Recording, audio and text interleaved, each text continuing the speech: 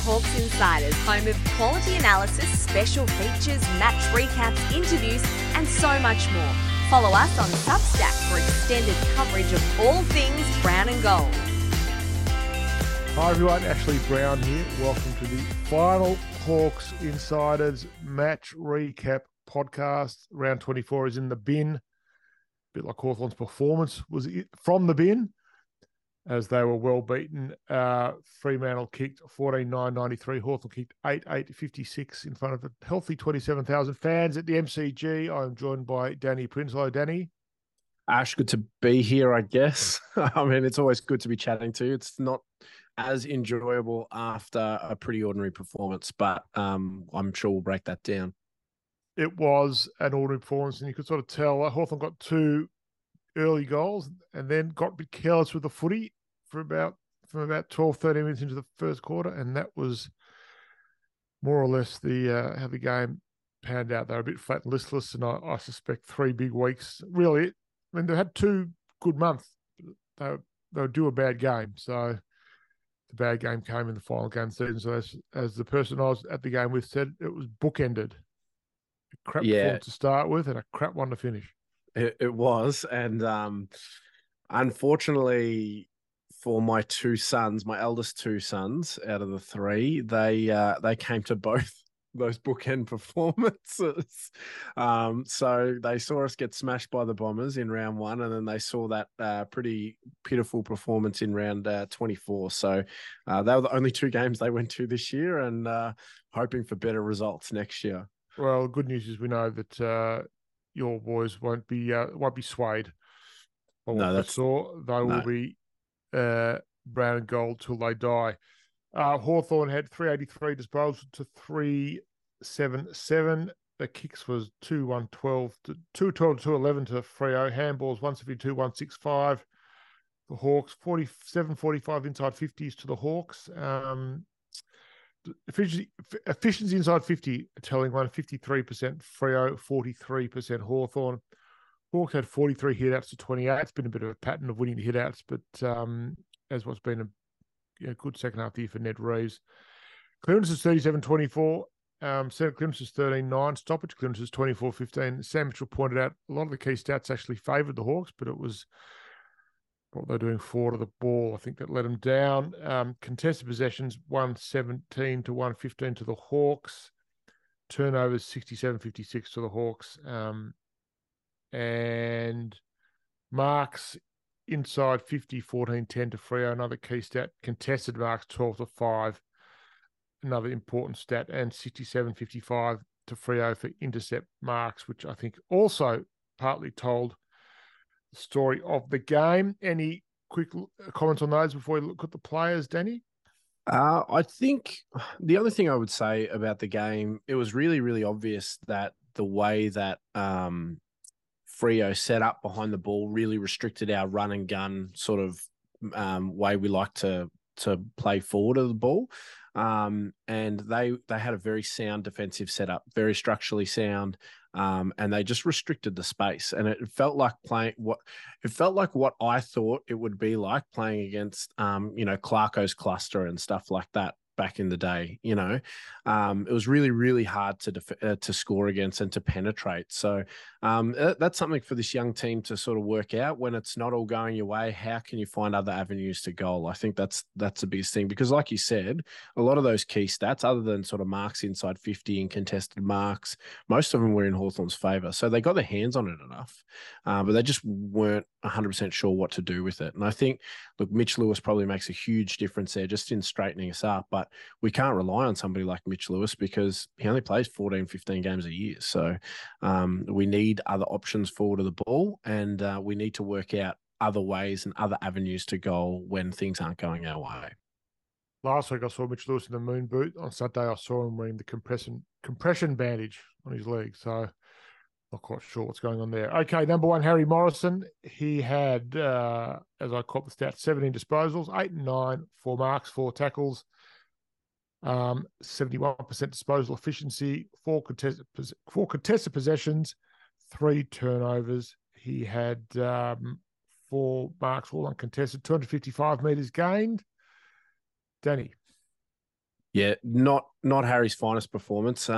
He's had a solid block of games since coming back into the Hawthorn team. This wasn't one of them for me. I thought both. I think he started on Michael Frederick, and copped an absolute bath, and then was moved across onto the other wing, and Liam Henry gave him a bath there too. So, not much to contribute in a positive sense, but he was well and truly cleaned up by Freo's wingers, who really had their way with our wingers, I thought, on the day.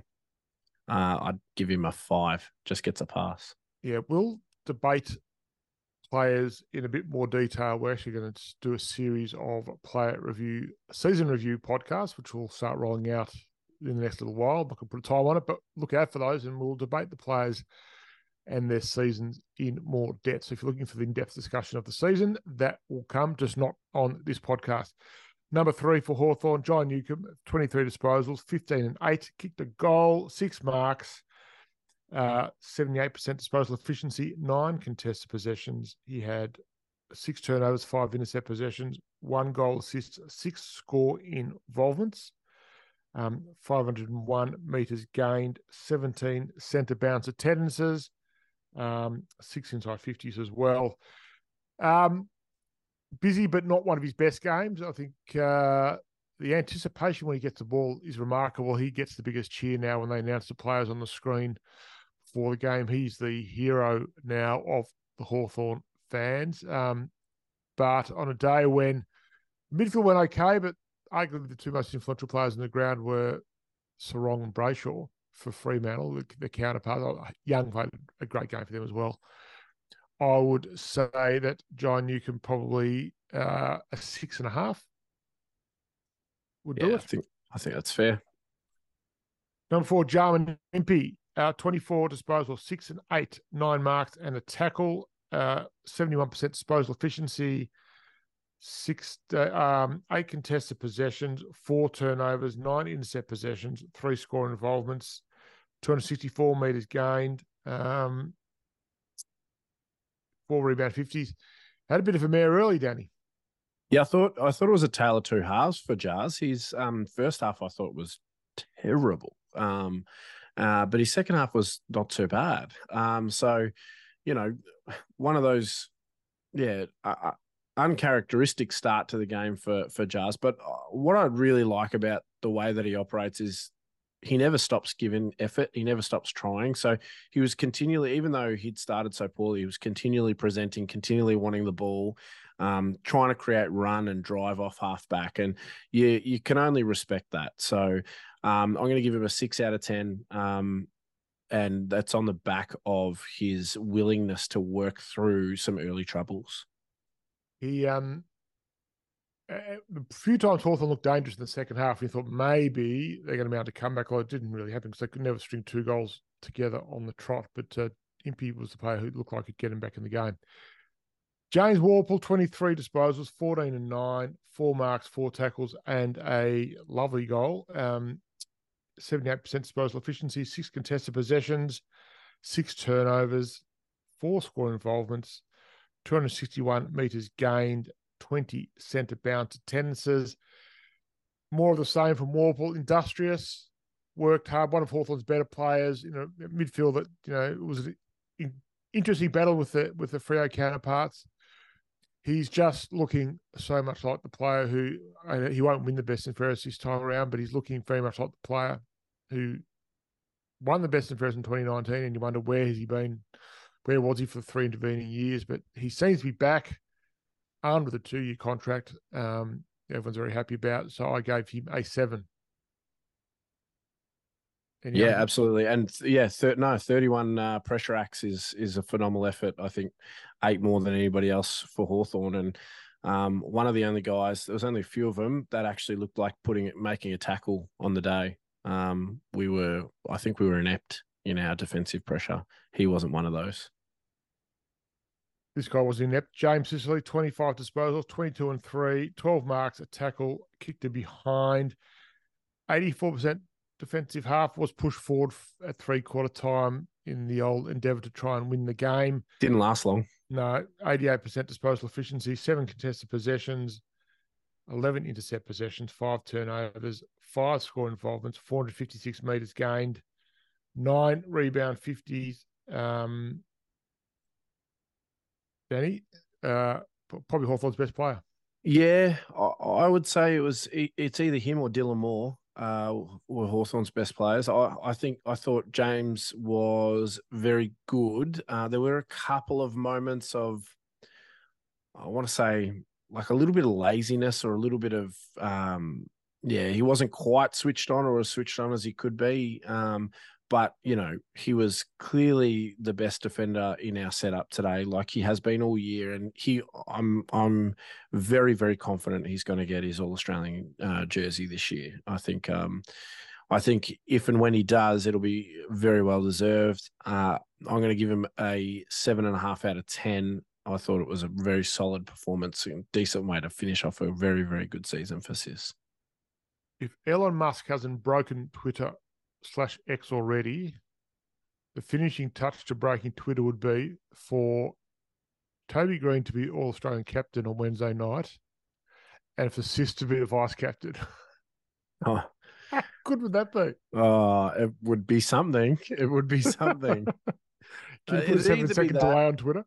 Yeah, either be that or Sicily not being named in the All-Australian team. You'd have Hawthorn supporters raging, absolutely raging. Sam Mitchell would be raging. Well, he was raging last year, so he'll be raging again this year. There'll be pitchforks at 140, Harbour Esplanade, Docklands. Don't you worry about that. Flaming ones as well. Ned Reeves, the big noodle, 8 marks. It was 8 disposals, 3 and 5. 8 marks would be nice. Yeah. Hello, Bradley. 80% offensive half, 62% disposal efficiency, 7 contested possessions. He had 2 turnovers, 1 intercept possession, 3 score involvements. He had 4 centre clearance. A couple of bit of his centre clearance work was brought on elite at times. Yep.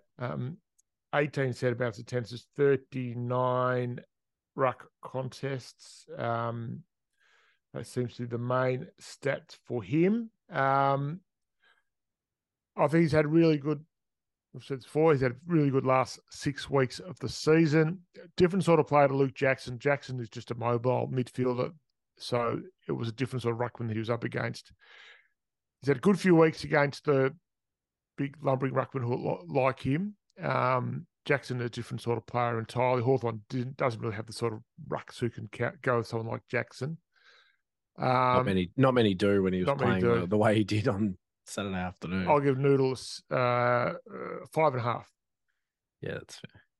Yeah, and just credit to Luke Jackson. He absolutely towed up the Hawks. He is agile. I'd watch him play as a forward for the Ds, but watching him play in the ruck, no wonder they spent what they spent to get him because he's unreal. I'm not sure how they'll make it work with Darcy and out of mind, out of sight. Everyone's talking about Collingwood, about Melbourne with Gawn and Grundy, but Darcy and Jackson, interesting one as well. Arguably, they're better side with just Jackson the ruck. I'd be if I was free, I'd be moving Darcy on. Because you get a heap for him too because he's so good. Premium for him. You get 5 clubs: Sydney, Geelong, Port Adelaide would sell their firstborn to get their hands on Sean Darcy. But that's for our friends. That's for our friends. Poor Lloyd Meek. Yeah, that's for our friends at Freo Insiders. That's right. That conversation. Carl Amon, Danny, 23 disposals, 20 and 3, 9 marks, a tackle, a goal, 70% disposal efficiency, 7 turnovers, 1 intercept possession, 4 score involvements, all 9 marks uncontested, 548 metres gained. He had 1 tackle. The tackle's not really his thing. Took 3 kick-ins as well. Had to rate his game. Well, you forgot his most important stat was one fantastic interview with you after the match. No, he got his hands on it enough, but he was uncharacteristically poor by foot, I thought, at times, and the 7 turnovers reflect that. Beautiful goal from 55. That was when I was like, oh, maybe the Hawks are still in it, but they weren't. But it wasn't Amon's best game. But if you're playing it, if you've got a down game and you've got 23 disposals, 9 marks and a goal, you're going all right. And I think he's proven week in, week out that he's been a really good acquisition for the Hawks. I think he'll be better for it next year. His comments kind of indicated that in the chat that he had with you, Ash, that it took him a while to sort of understand his new teammates and the role and what was expected of him and all of that sort of thing.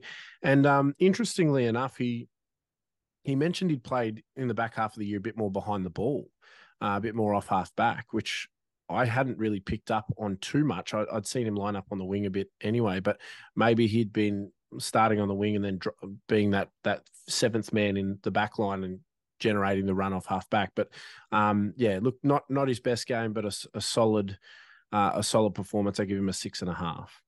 Well, we had Ward and Morrison playing sort of the orthodox wingman, and it opens up the possibilities for next year. I think everybody wants to see CJ come in and be tried as an orthodox wingman, see how that goes as well. So they've got a lot of sort of options in that part of the ground, not too many closer to goal, but a plethora of talent in and around half-back and the wings and the flanks. So that's one of the projects for Sam Mitchell over summer to get that sorted out. But Amon's emblematic, and we'll talk about that. We might get Mackenzie Morgan on for that season any podcast. The two of you can go head-to-head again. Yep. Emblematic of it. Down for it. Emblematic of a team that had a better second half of the year than the first half of the year. He's the poster boy for that. Connor Nash, 23 disposals. Interesting breakdown. 4 kicks, 19 handballs. I want you to explain that to me. 6 tackles. 87% disposal efficiency. Very easy to do when you're mainly disposing by hand. 7 contested possessions. He had 2 turnovers, 1 intercept possession, 6 score involvements, 119 metres gained. 5 of his clearances. 1 was a centre clearance. He had 18 centre bounce attendances all together. Again, maybe one explanation for that more handball and the kicking was he didn't have as much time to use the footy and just lurch it forward. I think he was under pressure a bit more with ball in hand. He's had an outstanding season. I wrote on SEN Digital the other day that he's Hawthorn's most improved player. I can't see anyone beating him for that award at the PCM in a few weeks. Just been a really solid season for him. 12 months ago, most of us had him, thought that Cooper Stevens would be ahead of him. They bought Stevens from Geelong to take his spot. Well, Stevens hasn't played a game all year because Nash wouldn't let him. So it's been a great season. We'll get back to the season review, obviously, down the track. But I gave him a 6. Yeah, it's fair. And he's the anti-James Sicily, isn't he?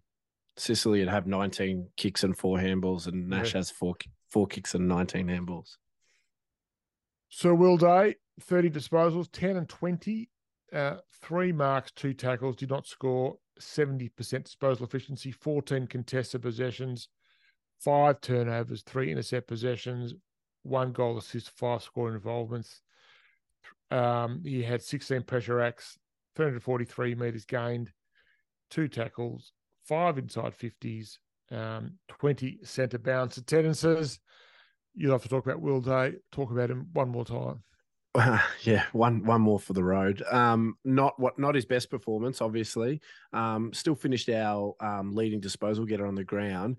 You'd like to see his disposal breakdown be more 20 and 10 as opposed to 10 and 20, because he generally uses the ball well by foot. The problem with this weekend's performance was there was at least 2 that I can remember times where he used the ball going forward, kicked it long straight to Fremantle players with not a hawk in sight. Very unwill Day-like, which made me think half these blokes were mentally already in Ibiza or Mykonos or wherever they're headed. I think the boys are going to America this year. Oh, they're going to America. There you go. You got the inside word. But look, Day was far from our worst. I'd still say he'd be in our top handful of players. So I'll give him a 7 out of 10. But yeah, I think the biggest watch for him, and we'll talk about this in the player review pod, is just to improve the efficiency, the ball use, because he's such a good user by hand and foot. So you want that up really, really high, and you want him to be getting it more on a little bit more outside than he does. 20 handballs indicates he got it in tight and had to get rid of it quickly. He'll be coming on Hawks Insiders as well this week. Our last chat with him for the year will be recording that sometime this week, and we'll turn that around as soon as we can. So you'll hear from the man himself he'll self-scout his season for us, which will be a great conversation to have. So we look forward to him joining us and talking about the season in the next few days. Dylan Moore, I think he'll get your 3 votes today, but I get to rate him. 27 disposals, 15 12, 9 marks, 6 tackles, 1 goal, 2. He had 8 contested possessions. He had 6 turnovers, 0 intercept possessions, 7 score involvements. He took 9 marks, all uncontested, 2 marks inside 50, 400 metres gained, 23 pressure acts, 6 tackles, 5 inside 50s. A terrific day's work. One of his best games for the season.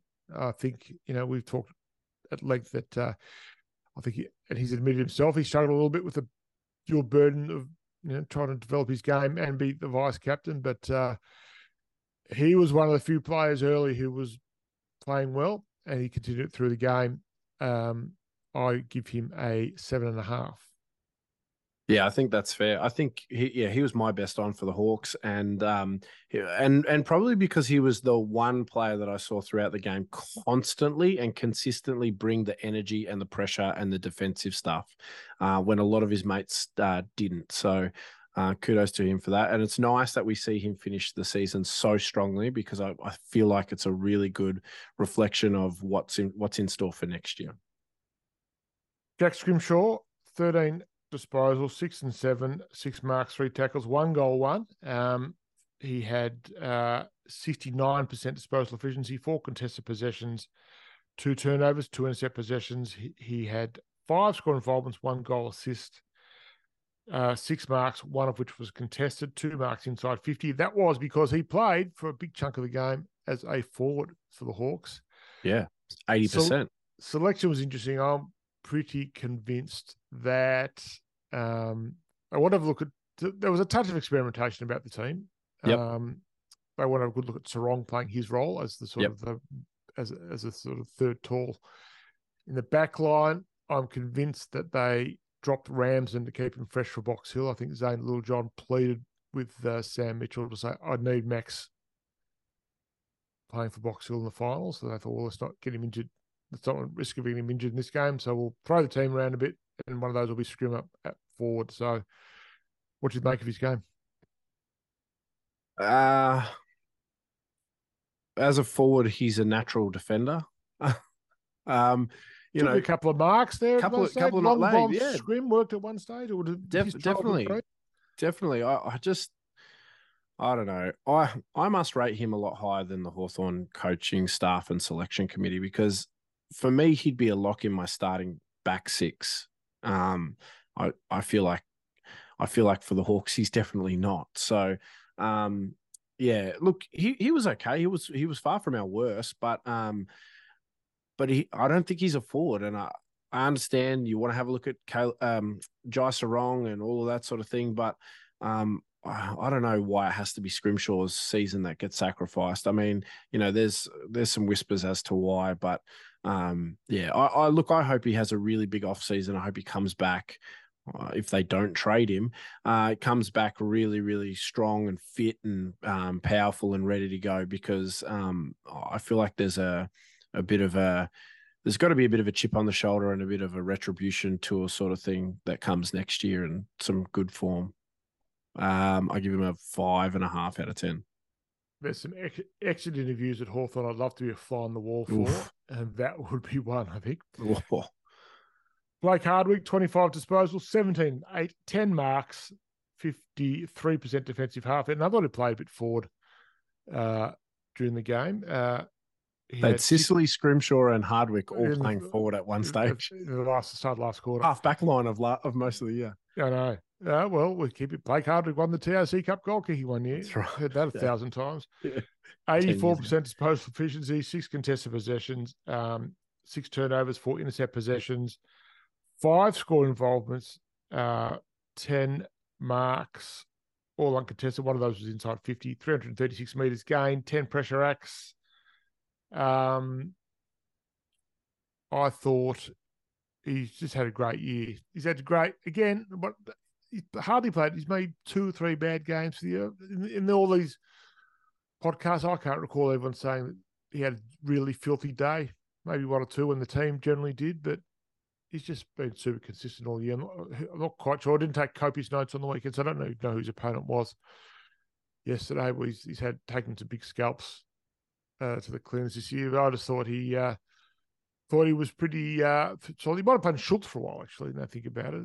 Yeah, and I think he played a little bit on Swikowski for a period. But yeah, him and Schultz were going at it for a little bit, for sure.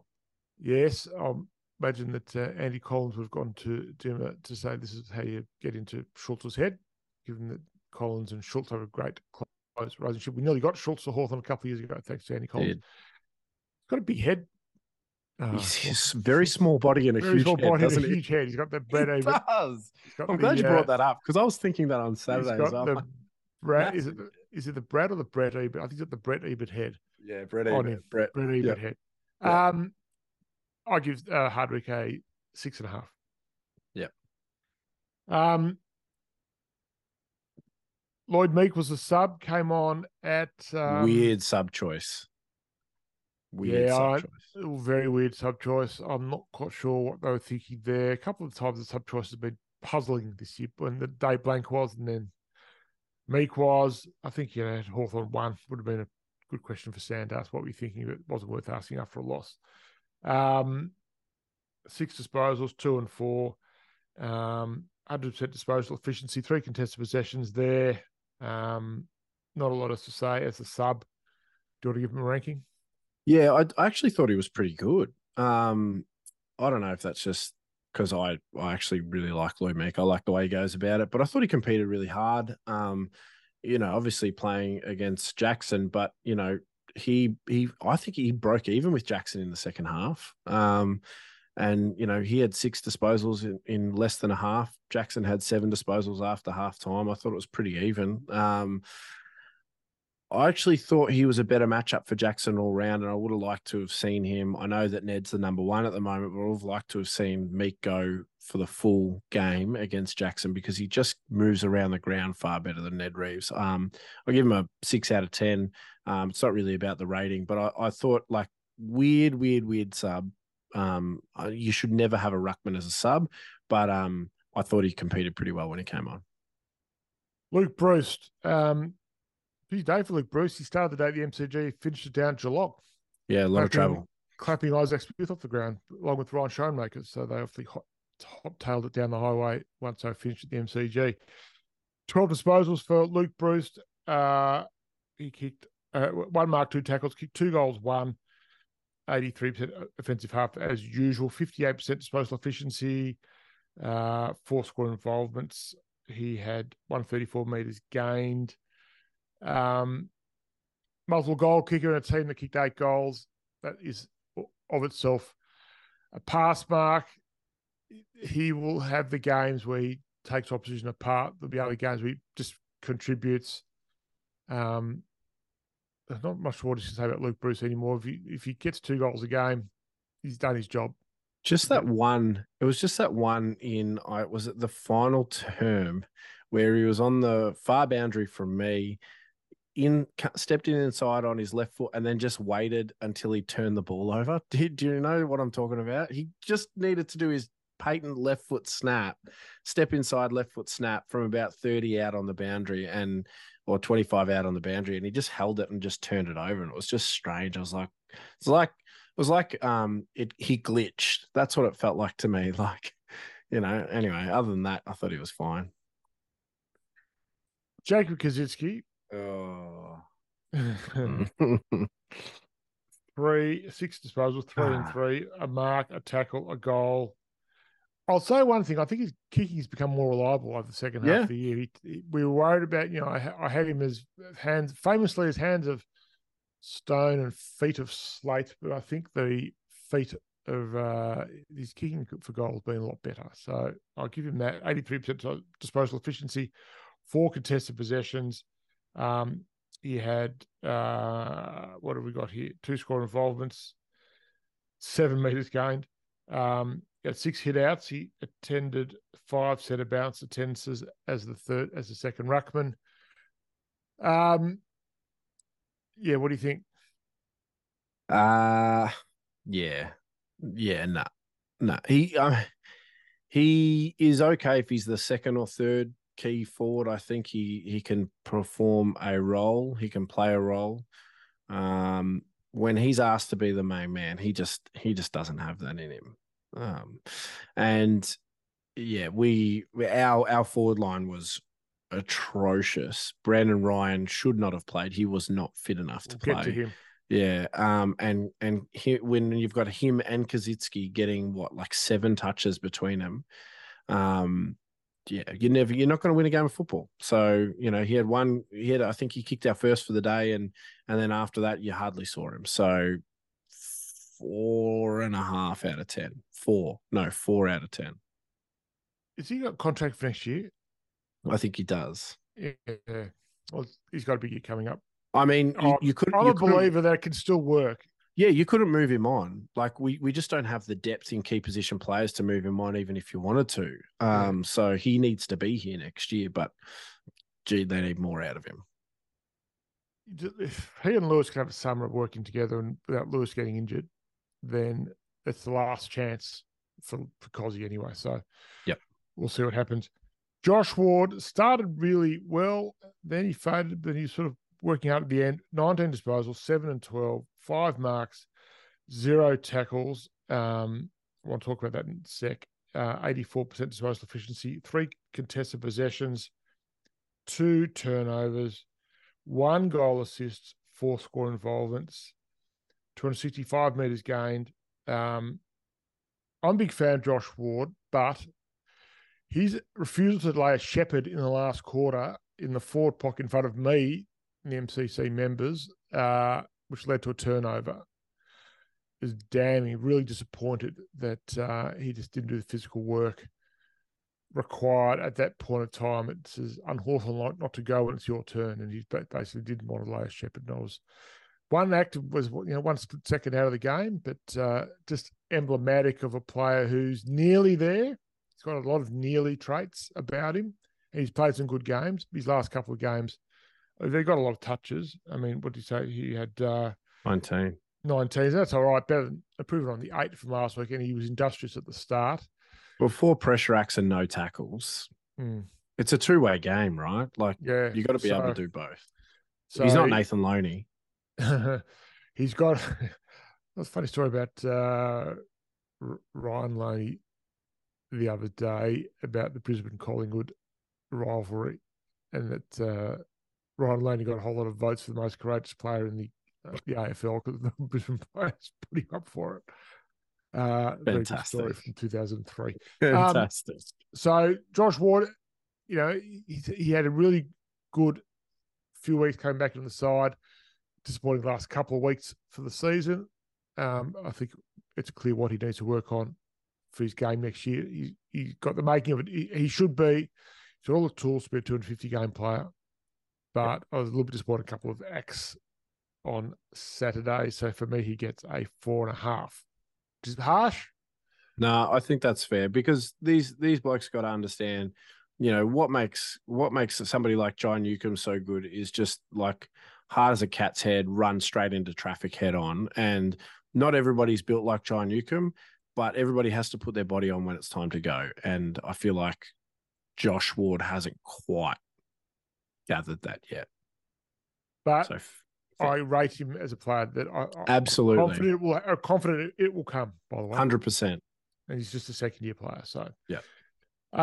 Jai Sarong, 15 disposals, 10 and 5, 7 marks, 82% defensive half, 4 contested possessions. He had 1 turnover, 4 intercept possessions, 1 score involvement.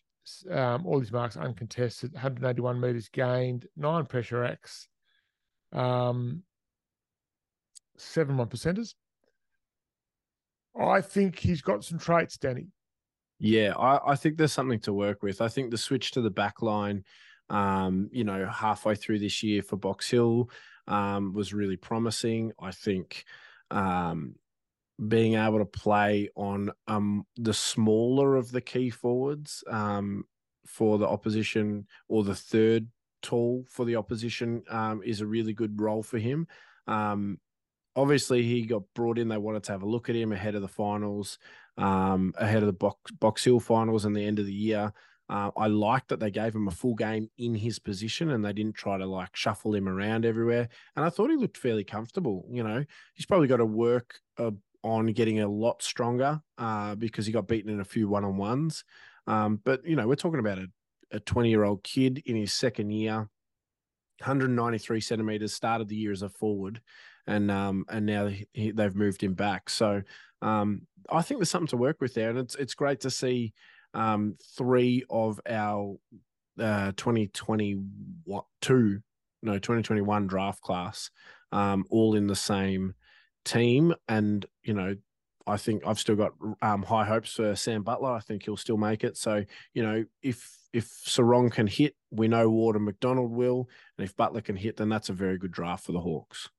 I give him a 5.5 out of 10. Yeah, that's a pretty fair one. Ron McDonald had 20 disposals, but 11 and 9, 7 marks, 4 tackles, kicked to behind. He had 2 contested possessions. He had 3 turnovers, 1 intercept possession, 5 score involvements, all marks uncontested, 19 pressure acts, 379 meters gained. Looked to me like a player who hit the wall a little bit as well, I think. He's running around a lot, got a bit of the ball, didn't have a major influence on the game, but I'm prepared to cut him some slack because I think he's had a terrific season. One of my favourite emerging players at the footy club. I'll give him a 5.5. Yeah, I think that's great. And shout out to my second eldest, my 6-year-old Harvey, who got to choose what badge, his first player badge.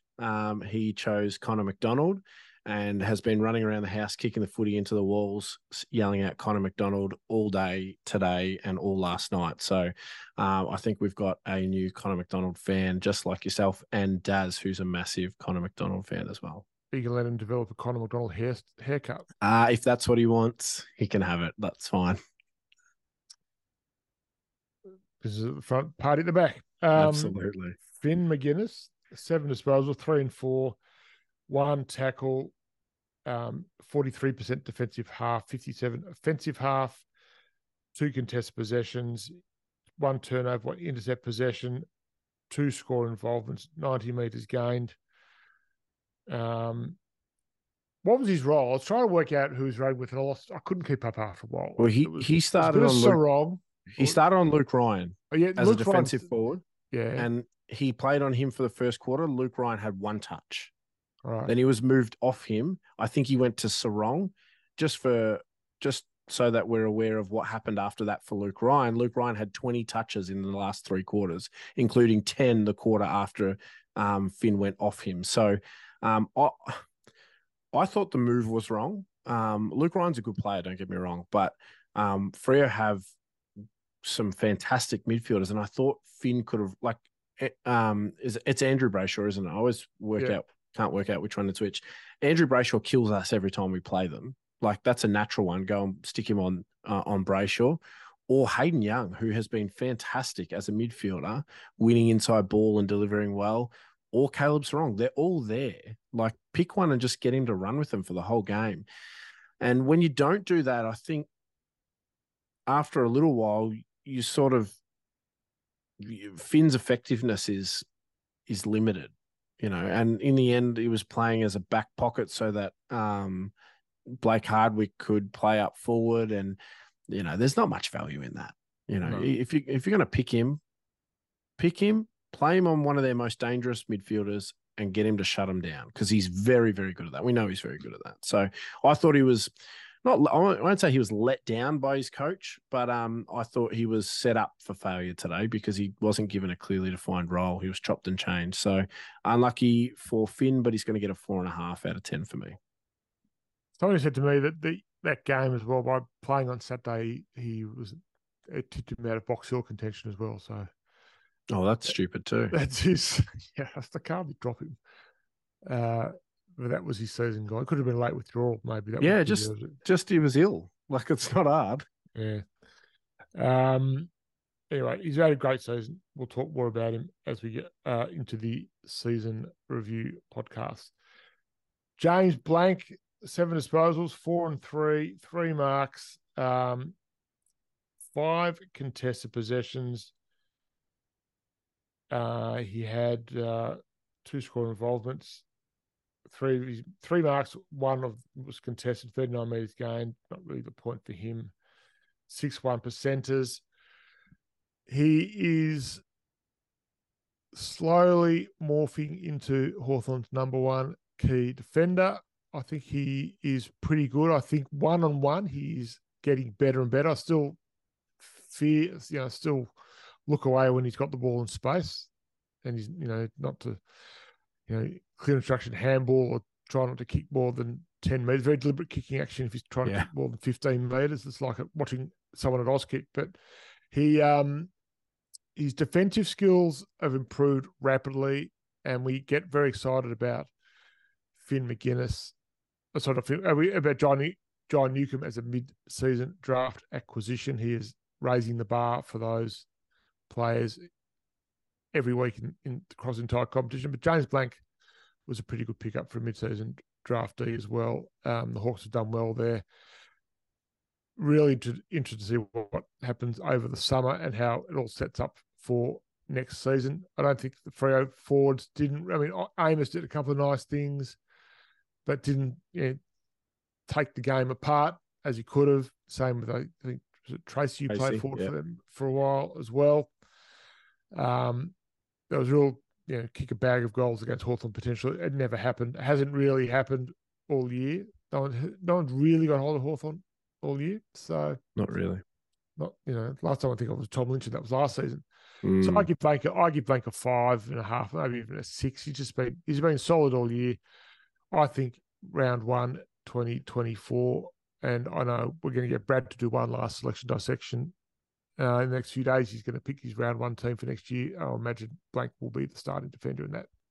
Yeah, it has to be. I think the only thing that I see other than his kicking that worries me is I'm not sure how quick he is off the mark. I feel like he gets beaten on the lead quite often and can't make up that ground. But that's very hard. If you don't have that elite speed, closing speed, it's very hard to keep up with quick forwards on the lead because they get a head start. It's hard to track them down. But if you have a look, and maybe I'm wrong, but if I remember correctly, I think most of the times that Blank was beaten in inverted commas by his opponent was on the lead. One-on-one when he can use his physicality, he's pretty good. We'll talk more about him. Other things come to mind now. We will save it for the reviews, season review pods. Josh Weddle had 17. Your boy. My boy. I had to look at the stats. I thought he had more, but it felt like he had more, right? I had the same. Yeah. So it was 5, 5, 3, and 3. But I thought he did better than that. Anyway, 16 disposals, 7 marks and a tackle, 81% disposal efficiency, 3 contested possessions, 2 turnovers, 2 intercept possessions, 1 goal, just 4 scoring involvements, 369 metres gained. 4 inside 50s. You've got the rating, but it looked to me, Weddle, he tried to get them back in the game. He had the self-confidence a couple of times to run with the ball. He said the centre corridor was being blocked, but largely well policed by Freo, but a couple of times Weddle did try and take him on. And I'm convinced now that he will be Hawthorn, if he's not already. He's Hawthorn's MCG specialist. I don't think he's hardly played a bad game since his debut. He's yet to play a bad game in the MCG. Yeah, he loves huge 27,000 people crowds to play in front of. That's tongue in cheek. Look, you're right. I think it didn't always work, but I loved the confidence of a guy in his first year to notice that the team didn't have that drive, that run and carry, and just think, you know what, let's try and get it going. So 16 disposals, 7 marks is a decent outing. For the young bloke, I will give him a 6.5 out of 10. And I can't wait to chat about his season as an overall because I don't think any of us saw that output coming. And sky's the limit. Henry Hustwaite, 13 disposals, 5 and 8, 3 marks, 3 tackles, 54% defensive half, 100% disposal efficiency. Well done to him. 5 contested, 8 uncontested possessions, only 1 turnover, 2 intercept possessions, 3 score involvements, 7 pressure axed, 23 metres gained, 3 centre bounce attendances. Everything about him is clean. Wasn't as noticeable this time around. Perhaps he didn't kick a couple of goals, but it just, again, looks pretty composed at the level. He is eligible for Box Hill. He'll go back and hopefully these 2 weeks at AFL level will make him a really important player for Box Hill over the final series there. Your rating, I think. All right. I thought he was okay without being, like you said, without standing out at all. I'd give him a 5.5 out of 10. He will take a lot of confidence into the VFL final series with the last couple of weeks playing at AFL level. And hopefully we see a really strong final series for him and a big preseason next year. If he can just get a little bit quicker. The only concern I have with Hustwaite is, how many midfielders without leg speed can you carry in one team? And if you've got sort of Connor Nash, who covers the ground well but not fast, if you've got James Warple, who is not fast, if you've got Henry Hustwaite, who's not fast, that's probably one too many. But you'd be probably looking for Hustwaite to eventually nudge out James Warple from the team in terms of where he gets his spot. So, pretty promising last couple of weeks, last fortnight, and I give him a 5.5 out of 10. I'm not going to give the last guy a ranking because it wouldn't be right. He shouldn't have played. His name's Brandon Ryan. He had 1 touch. The guy was in bed. He's had a whirlwind season. He started the season, as a hopeful for the Northern Bullants. It's been a meteoric rise from there to the AFL to Hawthorn. But if the guy's in bed with a flu for a week, lost 4 kilos. That I was not aware of. Yeah, and he doesn't have 4 kilos to lose either. Lose. Yeah. He doesn't have the base fitness required to play in the AFL. Why on earth did they pick him? He was a statue. He was a witch's hat. Yeah. I felt sorry for him. Me too. Actually being out there because he just was no position to make a contribution. If they were just trying to take a play against his cousin, well, that's an even more foolish reason to pick in first place. I'm not sold on a guy like Fergus Green, but he would have been a far better option. Not as tall, obviously, but I would have tried the medium forward line with Fergus Green there. Disappointed. I haven't criticised selection too often this year, but it was a strange choice at the time, and an even stranger choice once the game unfolded. Yeah, absolutely, and then doubling down with having a ruckman as your sub, because it's not like you can inject any extra run by subbing out, Ryan and going small in your forward line or anything like that. You're stuck with the same problem. Meek goes into the ruck, Reeves goes forward. You've got another statue up forward. So, it was just weird. It's just weird. Just selecting him, I felt, like you said, I felt bad for him. I mean, it's funny they had a good run with injuries all year, but come the end of the year, the structure was the last couple of weeks. The structure's been all over the place, and it underlines again just how important Mitch Lewis is to that team, and how thin our depth is in our key position stocks as well. I think, when Lewis is up and going, and Wingard was playing well, we're going, forward line looks all right, and the Hawks are not too far away. I think the reality check of Lewis missing the last few weeks that he did is that there's nobody ready to step up and step in to replace him. So, we really need a full fit Mitch Lewis for the whole year, and we need to work out who's number 2 and number 3 behind him, and they need to start kicking goals consistently. Yeah, well, they need. I think it makes the choice of the draft pretty straightforward. If Dersman's there, they've got to grab him. Yep. It's And just if he's not, I'd even be thinking Nate Caddy. Yeah, I'm not sure. The Wizard he's known. I don't, and they're going to lose Brockman and they'll lose Bruce 12 months down the track. But I just don't. I think they need to find the tallest forward they can get. But maybe they can trade down for Caddy. But it might be in a Possibly. position where Possibly. they'll be available 1 or 2 picks later. So that's a whole lot of stuff to play. That's your account as well. Yeah, so well, really, I'm just coming through my preseason now, right, Ash? Like I'm into my season now.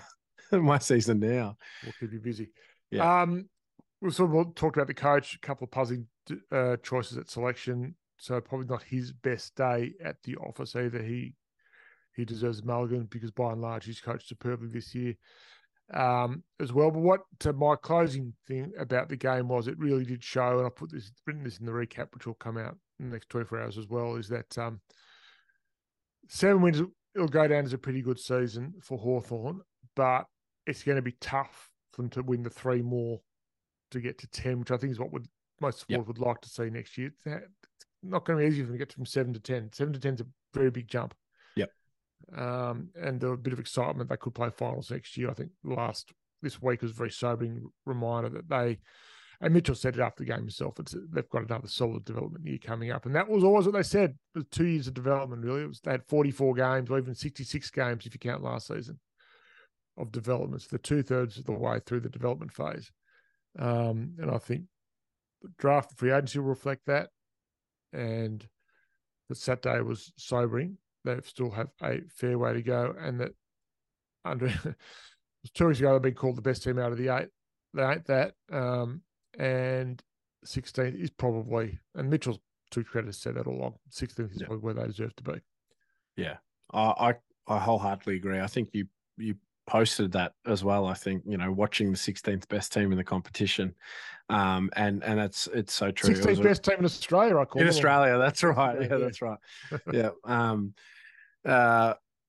But I think, good reality check going into the season. Actually, it's probably in the long run, it's probably a good thing for the Hawks, because if they had had another really good win against Freo off the back of what they'd done against the Bulldogs and, Collingwood, obviously, and solid game against the Demons, maybe they get a bit ahead of themselves going into the next year as a playing group. I'm not saying Mitchell and his team would allow it, but this is a reality bites type thing, and hey, maybe you're not as good as you think you are. So the players will lick their wounds, they'll go away, they'll hopefully put in a really big off season, and we'll see how we go. But I think it just, as you sort of touched on, it just reiterates the point that it's really important that the Hawks hit this draft really hard, that they go tall where they can, and that they just inject elite talent into the squad and into the team. At the start of the year, I was saying, 6 changes to the list. I'm thinking probably looking at 8, and I know Brad has his fingers all over that pie, but it wouldn't surprise me. 53 responses to his. Yeah, it wouldn't surprise me. Everybody wants to have their say when it comes to list changes, and everybody has different opinions, but it wouldn't surprise me if it was anywhere between 6 and 10. I'm going to say 8 list changes, which means there's going to be some, tough calls that need to be made, in the off season, and a couple of surprises. And there might be, that's what comes with surprises it, through either trade or delisting. But that is all to come. Over the next few weeks, we will be on Spaces on Wednesday night to put a final bow on, at least on this game. We have a couple of guests. We've got someone coming on to talk about AFLW, I believe, which is finalising that. And Ed Seal from Box Hill is going to join us as well to have a look for his regular check-in and to help us preview Box Hill's final series. Always wonderful to chat with Ed. Look out for Will Day coming on to review the season on Hawks Insiders. That will drop sometime during the week. And Rob McCartney's going to be with us before too long as well, sometime later. That'd be good. Sometime through September, Rob's going to come on also to wrap up the season, which will be fantastic. So we look forward to that. Lots of articles as well to come. Now, Wednesday night actually is the AFL Awards. Will be dropping before and during the Spaces as well. So we'll have a quick reaction to that as well. So that'll be quite a busy packed spaces. Might be hard to get that one to an hour. Danny, you'll be very pleased to know. I'll believe it when I see it, Ash. That might drag on a bit. Thanks, everyone, for listening. If you support Hawks Insiders, $5 a month, $50 a year. The beauty of Hawks Insiders, I'm going to give the sales pitch now, is that the mainstream media will forget about Hawthorn, as they probably should for the next few weeks. But Hawthorn will always be front and centre here. So if you want to get great Hawthorn content, now more than ever, this is the place to come, because it's always football season at Hawks Insiders. Hey, we should keep that. That could be a new motto. That's the new motto. That's a new motto. I'm going to change the Twitter bio. There you go. It's always football season at Hawks Insiders. So there you go. I'm an ad man from way back. Danny, thanks for that. That was good to chat. Thank you. I think the rest of the crew will be back at variously. We will start doing some player review season pods as well. Perhaps not for a week or two, but look out for those. That'll be a lot of fun. If you've got any input on players, hit us up now with your thoughts. We'll incorporate them, of course, into the spaces. And a shout out before we go to Keith Ho, who bumped into me, well, not quite true.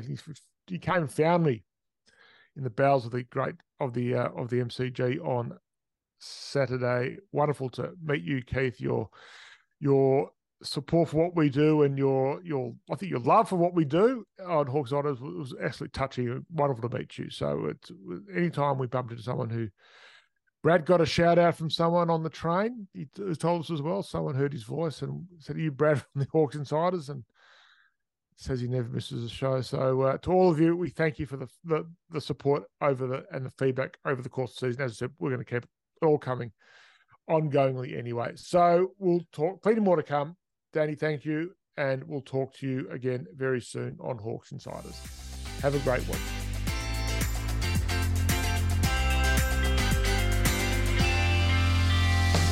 Thanks so much for listening to Hawks Insiders. Head to our Substack for more quality analysis, special features, news, interviews, and so much more.